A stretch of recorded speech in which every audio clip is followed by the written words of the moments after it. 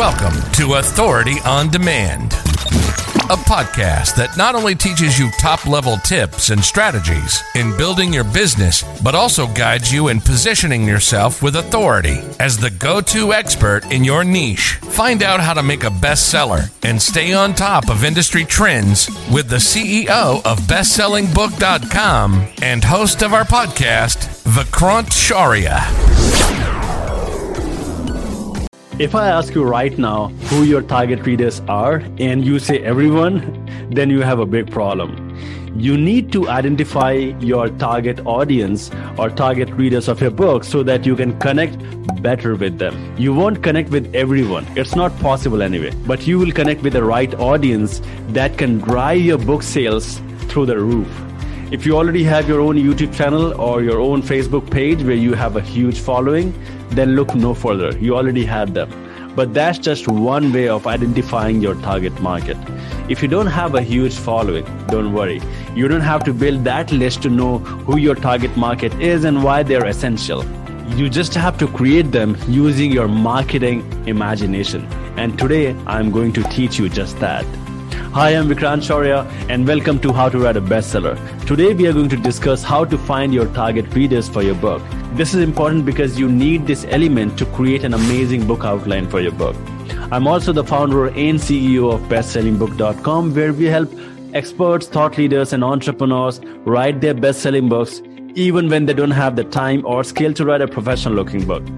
We do it with our done-for-you book writing, publishing, and marketing services. Just head over to BestsellingBook.com to explore all the services we offer. You need to have a general idea of who your target audience is, a primary demographic of who is most likely to read your book. You know, age, group, gender, marital status, income, career, etc. It can serve as a guide as you write the content of your book. But we won't stop there because we have to identify a target persona of your ideal demographic. What is target persona anyway? A target persona is a single person that represents your entire target demographic. To further develop a target persona from your target demographic, you have to ask yourself these questions. What is his or her lifestyle? Is she active? Does she like the outdoors, or does she stay at home watching TV all day? Is she working? How does she or he behaves? How does she react to certain situation? What pushes or motivates him or her to buy a product? Is it the look, the quality, the price? Is she an impulsive buyer? Why is it essential to develop a persona in the first place so that you can identify your ideal target readers for the book? Well, developing a target persona is a two-edged sword. It serves two purposes. It can serve as a guide for you as you write your book.